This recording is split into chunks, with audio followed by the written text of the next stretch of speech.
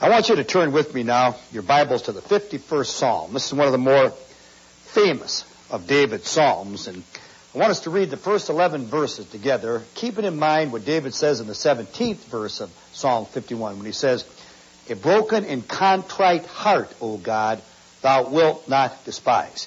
Now, with those words in mind, let's read these first 11 verses together. "Have mercy upon me, O God, according to thy loving kindness. According unto the multitude of thy tender mercies, blot out my transgressions. Wash me thoroughly from mine iniquity, and cleanse me from my sin. For I acknowledge my transgressions, and my sin is ever before me. Against thee and thee only have I sinned, and done this evil in thy sight, that thou mightest be justified when thou speakest, and be clear when thou judgest. Behold, I was shapen in iniquity, and in sin did my mother conceive me. Behold, thou desirest truth in the inward parts, and in the hidden part thou shalt make me to know wisdom. Purge me with hyssop, and I shall be clean. Wash me, and I shall be whiter than snow. Make me to hear joy and gladness, that the bones which thou hast broken may rejoice. Hide thy face from my sins, and blot out all mine iniquities. Create in me a clean heart, O God, and renew a right spirit within me. Cast me not from thy presence, and take not thy Holy Spirit from me." We all know that David committed some terrible sins. He committed the sin of adultery with Bathsheba, committed the sin of murder with Bathsheba's husband, Uriah. We also know that Paul said of David in Acts 13 and 22 that he was a man after God's own heart. You ever wondered how and why he was a man after God's own heart? Well, I believe the 11 verses that we just read together, friends and brethren, explain to us the reason that he was a man after God's own heart. You see, when David became aware of his sin, and it seems that he's writing this 51st Psalm, thinking about these sins that he committed with Bathsheba and Uriah, when he became aware of his sin, he didn't try to blame Bathsheba. He didn't say, "Well, if Bathsheba hadn't been out there on the rooftop bathing that night, I never would have gotten involved with her." He didn't try to blame Uriah. He didn't say, "Well, if Uriah would have just cooperated with me and gone home like I told him to, I never would have had to have him sent to the front lines and had him killed." He didn't blame anyone. When he became aware of his sins, when he realized what he had done, he said, "O God, be merciful to me. According to thy loving kindness, according to thy tender mercies, blot out my transgressions." In these 11 verses, I counted the personal pronouns there, me, I, my, some 21 times. In 11 verses, David refers to himself some 21 times, confessing the fact that he had sinned, asking God to forgive him. Now there, friends and brethren, is the attitude that all penitent sinners are supposed to have. You ever ask yourself why so few people are coming to Jesus today? Why so few people outside of the church are obeying the gospel and coming into a covenant relationship with the Lord? Why so many people in the church are becoming delinquent and remaining delinquent? One of the reasons is because of our refusal to look at ourselves and examine ourselves. In Luke 13 and 3, Jesus says, "Unless you repent, ye shall all likewise perish." 2 Corinthians 13 and 5, the Apostle Paul said, "Examine yourselves to see whether you be in the faith. Prove your own selves." Now, the problem with the world today, the problem with many people in the church is we're not examining ourselves. We're examining everybody else, but we're not examining ourselves. We're proving everybody else, but we're not proving ourselves. We're judging everybody else, but we're not judging ourselves. That's the big problem in the world. The average person in the world who knows that he should be attending church, who knows that he should be a Christian, who knows that he should obey the gospel, he picks out some haphazard, indifferent member of the church and he says, "Well, I'm just as good as that person. I don't have to become a Christian.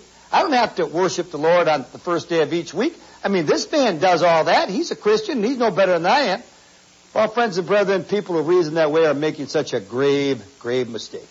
What difference does it make if you're just as good as some haphazard member of the church? What difference does that make? That's not going to get you to heaven. In order to get to heaven, you're going to have to repent of your sins. That's what the Bible teaches. Turn to Jesus Christ and be obedient unto Jesus. No man, no woman can go to heaven confessing someone else's sins. But yet so many people seem to think that as long as they can find people in the church that are indifferent and haphazard and they're no worse than these people, that somehow is going to justify them in the sight of God on the judgment day. And what sheer folly that is. And what a terrible way to reason that is. Until a person can look at himself and understand that he needs the Lord and see his need or her need for repenting and being obedient unto the Lord, just that long that person is going to remain outside of a covenant relationship with Jesus. Same way with delinquent members of the church. How many times you see delinquent members of the church who say, "Well, the preacher let me down, or I had confidence in one of the elders and they didn't conduct themselves in a manner that I thought Christians should conduct themselves, and so these brethren that are supposed to be faithful, I'm just as good as they are. Well, friends and brethren, what a terrible way to reason. What a terrible way to reason. 2 Corinthians, the 5th chapter, the 10th verse, the Apostle Paul says, we shall all stand before the judgment seat of Christ and give an account of the things done in the body, according to that we have done, whether it be good or whether it be bad. Knowing therefore the terrors of the Lord, we do persuade men. There's not a person on the face of this earth that's going to stand before God, the judgment, and give an account of what someone else did. Tell God how the preacher let them down, or how the elders let them down, or how some deacon let them down, or how some Bible teacher let them down, or how not enough people visited them from the church when they were sick, or how the song leader let them down. All that stuff is going to be meaningless. When we stand before God in the judgment day, we'll give an account of one person. That's ourselves. And how we responded to the grace of God. How we responded to the message of our Lord and Savior. That's the only thing that we will give an answer for. We will not answer for anyone else. Yet so many people seem to think that they can justify their indifference, justify their refusal to be right with the Lord, the refusal to obey the Lord, the refusal to repent of their sins, because of the fact that other people who are in the church are just as weak as they are, just as bad as they are. What did Jesus say in Matthew 7:1? Did he not say, judge not lest ye be judged? For with what judgment ye judge, ye shall be judged. What measure ye mete, it shall be measured unto you. And why beholdest thou the mote in thy brother's eye, and considerest not the beam which is in thine own eye? Or why do you want to pull the mote out of your brother's eye when you have a beam in your own eye? Thou hypocrite, cast first the beam out of thine own eye. Then thou shalt see clearly to cast the mote out of thy brother's eye. You see, there's very few people today who subscribe to what Jesus taught in Matthew, the 7th chapter, the first 3 verses. And they spend all of their life judging others. They spend all of their life talking about how bad others are. They spend all of their life trying to find something wrong with others, find fault in others. And they go into eternity never having repented, never having confessed their sins, never having done what the Lord has told them to do. Friends and brethren, that's what Paul is warning against in 2 Corinthians 13:5. That's what Jesus is warning against in Luke 13:3. And that's what Jesus is warning against in Matthew, the 7th chapter, verses 1 through 3. You read every case of conversion in the Bible, the New Testament we're talking about now. And and also into the Mosaic dispensation when Jesus was on earth. Every single case of conversion, friends and brethren. Those people were converted because they looked at themselves. On the day of Pentecost, when Peter preached that great sermon to the Jewish people, the Bible tells us that these people were pricked in their hearts. And what did they say then? Did they cry out, men and brethren, what shall the Gentiles do? Did they cry out, men and brethren, what shall the Samaritans do? The Bible says in Acts 32 and 37, they were pricked in their hearts and they cried out, men and brethren, what shall we do? Over there in the 8th chapter of the book of Acts, when Philip was preaching to the Ethiopian eunuch, in the 35th verse, we read he was preaching unto him Jesus. And they came to a certain water. What did the eunuch say? Here is water. What doth hinder the chariot driver, if there was one there on that occasion, to be baptized? Here is water. What doth hinder my native Ethiopian people to be baptized? That isn't what he said. Here is water. What doth hinder me to be baptized? When Saul of Tarsus was knocked down on the Damascus road, in Acts the 9th chapter, the 6th verse, he looked up to the heavens. What did he say? Did he say, Lord, what would you have my entourage here to do? Did he say, Lord, what do you want these other people that are present with me to do? Lord, what do you want the Pharisees that I'm obeying, those who have told me to go to Damascus to arrest Christians, what do you want them to do? That isn't what he said. He asked the question, Lord, what would you have me to do? The Philippian jailer, when he became convinced that Paul and Silas were men of God, he said, sirs, what must I do to be saved? That was the question. What must I do? Not what must someone else do. Not look at how bad that other person is. What must I do? When the prodigal son came home, the story that Jesus told in Luke 15, he said, Father, I have sinned against heaven and thee, and I am no longer worthy to be called thy son. Make unto me as one of thy hired servants. When the publican in Luke 18 prayed, he said, God be merciful to me, a sinner. The thief on the cross said, remember me this day in thy kingdom. Zacchaeus in Luke 19 said, if I have sinned against anyone, I will repay them fourfold. That was the attitude of people in the first century. When they became pricked in their hearts, or when they were pricked in their hearts and realized that they were sinners and that Jesus was the Savior, the question was, what must I do? Now conversely, friends and brethren, those people that did not come into a covenant relationship with the Lord, very often they talked about others rather than themselves. Remember the prayer of the Pharisee in Luke 18? I thank thee, God, that I'm not like other men. Remember the words of the elder son in Luke 15 and 29? Never at any time, Father, have I transgressed thy commandment. Remember the words of Jesus to those Pharisees in John 8 who wanted that woman caught in the act of adultery stoned to death because of her sin? Jesus said, let him without sin among you cast the first stone at her. You want her stoned to death? Okay. We'll stone her to death. But first of all, look at yourself. First of all, examine your own conscience. Now, if you examine your own conscience and you're convinced that you're without sin, then cast the first stone at her. The Bible says they walked away from the eldest to the least, being convicted by their own conscience. They walked away from the eldest to the least when they looked at themselves. When Jesus got them to look at themselves, there were a whole lot more understanding with that woman caught in the act of adultery. A whole lot more compassionate towards that woman caught in the act of adultery. And I'll guarantee you, friends and brethren, I'll guarantee everyone in this television audience this morning, you want to see your need for Jesus, and you want to be more compassionate, more tolerant, more understanding towards other people, examine yourself.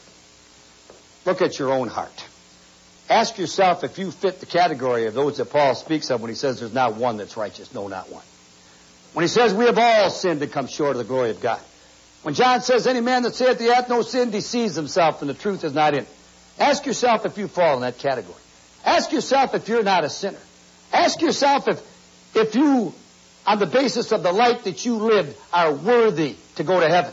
Or the life that you live are worthy to go to heaven. Ask yourself if you can get to heaven without a Savior. Ask yourself if you can live above sin to the point that you can be worthy of salvation, that you can earn salvation. You know what all of you will do if you'll examine yourself in that manner? You'll cry out with those people of old, Lord, what would you have me to do? Men and brethren, what shall we do? Here is water, what doth hinder me to be baptized? What must I do to be saved? That's what we'll do if we would examine ourselves. But the problem is so few people are willing to examine themselves. Now the promise we have from the Word of God is that if we are willing to confess our sins, repent of our sins, if we're aliens, be obedient to Him in baptism, if we're delinquent Christians, to come back to Him, well, then Isaiah says in Isaiah 1 and 18, come, let us reason together, though our sins be as scarlet, they shall be made as white as snow. And though they be as crimson, they shall become as wool. Jesus says in Matthew 11 and 28, come unto me, all ye that labor and are heavy laden, and I will give you rest. Take my yoke upon you and learn of me, for I am meek and lowly and humble at heart, and ye shall find rest for your soul. In John 6 and 37, any man that cometh unto me, I will in no wise cast him out. You see, we have the promise of God, the promise of our Savior, friends and brethren, that if we will just simply repent of our sins, if we will examine ourselves, if we will be obedient unto Him, He will forgive us of our sins, cleanse us in the blood of Jesus Christ, redeem us of our sins. If we are humble enough to say, Lord, I have sinned. If we're humble enough to say, Lord, what would you have me to do? If we're humble enough to confess our sins because He is just and willing to cleanse us from all unrighteousness. Friends and brethren, as long as we're looking at other people, as long as we're trying to justify our shortcomings and the fact that we're all sinners on the basis that we're no worse than somebody else or somebody that claims to be a Christian, just that long we'll be in our sins. Just that long we'll be lost. Just that long we'll be without Jesus Christ. Until every single solitary person on the face of this earth can say, I have sinned. What must I do to come into a covenant relationship with Jesus? It'll be that long that those people, every person who refuses to ask that question, will be outside of the ark of safety. As long as we're looking at other people, as long as we're confessing the sins of other people. It's just that long that we will be outside of the ark of safety. No man can confess for any other man. We all can confess only for ourselves. You know, if I believed that the Bible taught that I could repent for you, I'd spend the rest of my time repenting for you. If I believed the Bible taught that I could be baptized for you, I would spend the rest of my time being baptized for you. If I believed that the Bible taught that I could worship for you, I would spend my time worshiping for you. I would do all of that, whatever is necessary to assure your salvation. But you see, friends and brethren, I can't do that. No one can live for anyone else. No one can be obedient for anyone else. No one can pray for anyone else. We can pray for them in the sense that we want God to help them, but we can't pray in the sense that we say their prayers for them. No one can do anything for anyone else when it comes to our salvation, when it comes to what we need to do to come into a covenant relationship with the Lord. Every person must be willing to say, I'm a sinner, and what would you have me to do? To the alien sinner, it's repent and be baptized, every one of you, in the name of Jesus Christ for the remission of your sins. To the delinquent Christian, it's confess your sins. And he is willing to forgive you and to cleanse you from all unrighteousness. Over there in 1 John 2:2, where John says, my little children, I write unto you that you sin not. If any man sins, we have an advocate with the Father, Jesus Christ, the righteous one, who is the propitiation for our sins. Have you ever thought of the meaning of that word, propitiation? It means, in essence, to appease one's wrath. It means an atonement, atoning for someone else's sins, for someone else's mistakes. Let's just imagine that you offended the most powerful, wealthy man on the face of this earth. Because you offended that man, he sentenced you to death, sentenced you to be executed. Well, say I'm a billionaire, and I know this man who you offended, and I also know you. So I go to the man who you offended, and I say, sir, I know that what this man that you've sentenced to die, that you've sentenced to be executed, I know that what he did was wrong. I know that you're totally within your rights to sentence him to death by execution. I know that what he did is deserving of death by execution. But I love that man very, very much.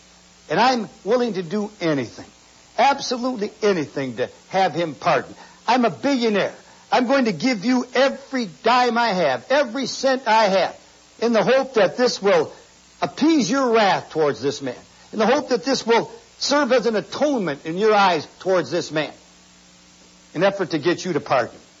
And that man looks over at me and he says, I'm overwhelmed by your love, overwhelmed by the sacrifice that you're willing to make on behalf of this man whom I have sentenced to be executed. And I will pardon him with but one stipulation. One stipulation.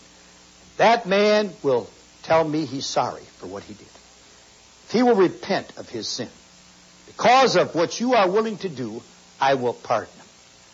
Now, friends and brethren, compare that to God and Jesus in heaven. And certainly this is just hypothetical, just an illustration trying to make a point. We sinned against God. Sin being the one thing that God could not tolerate, that he could not stand, he had to allow pain and heartache and sorrow and suffering to come into the world. That's why pain, heartache, sorrow, suffering, and death came into the world, because of sin. Romans 5:12, as by one man death entered into the world, and death by sin, so death hath passed on all men, because all have sinned. So we offended God by our sin. And God had to cast Adam and Eve out of the Garden of Eden, and into the world came pain, heartache, sorrow, suffering, sickness, and death. But Jesus came to the Heavenly Father, and along with that death came separation from God for a never-ending eternity. Punishment and hell, time without end. Jesus came to the Heavenly Father and he said, Father, I love them so very, very much. I know that they offended you. I know that they sinned against you. I know that their punishment is just. I know they're getting exactly what they deserve. I know that what you did is fair and equitable. I know that they deserve to be separated from you and from me for never-ending eternity. But I love them so much that I am willing to become one of them. I'm willing to take a form just like they have, to become a little lower than the angels, and to die in their stead, in order to appease your wrath, in order to atone for their sins. Heavenly Father looked at Jesus and he said, I'm overwhelmed by your love, by your compassion, by your mercy, by your desire for these people to escape hell and be with us in heaven for never-ending eternity. Because of your love and because of what you're willing to do, I'm going to accept your sacrifice as a propitiation on their behalf, as an atonement. You have appeased my wrath, but with one stipulation. That is that those people must repent of their sins. They must repent of having violated my law and my commandment. If they're aliens, they must repent and obey me in baptism. Obey my son, you, in baptism. If they're delinquent Christians, they must repent and come back to me. That's the one stipulation that I make in order for your atoning sacrifice to redeem them. That's how, friends and brethren, Jesus Christ became our propitiation. He was wounded for our transgressions, bruised for our iniquities. The chastisement of our peace was laid upon him. By his stripes were we healed, Isaiah 53. He bore our sins in his body on the tree so that we could be dead to sin, 1 Peter 2:24. His blood redeemed you and me. We've been redeemed, not by corruptible things such as silver and gold, which you received from the vain conversation and traditions of your fathers, but by the precious blood of Jesus, the Lamb without blemish and the Lamb without spot, 1 Peter 1:18.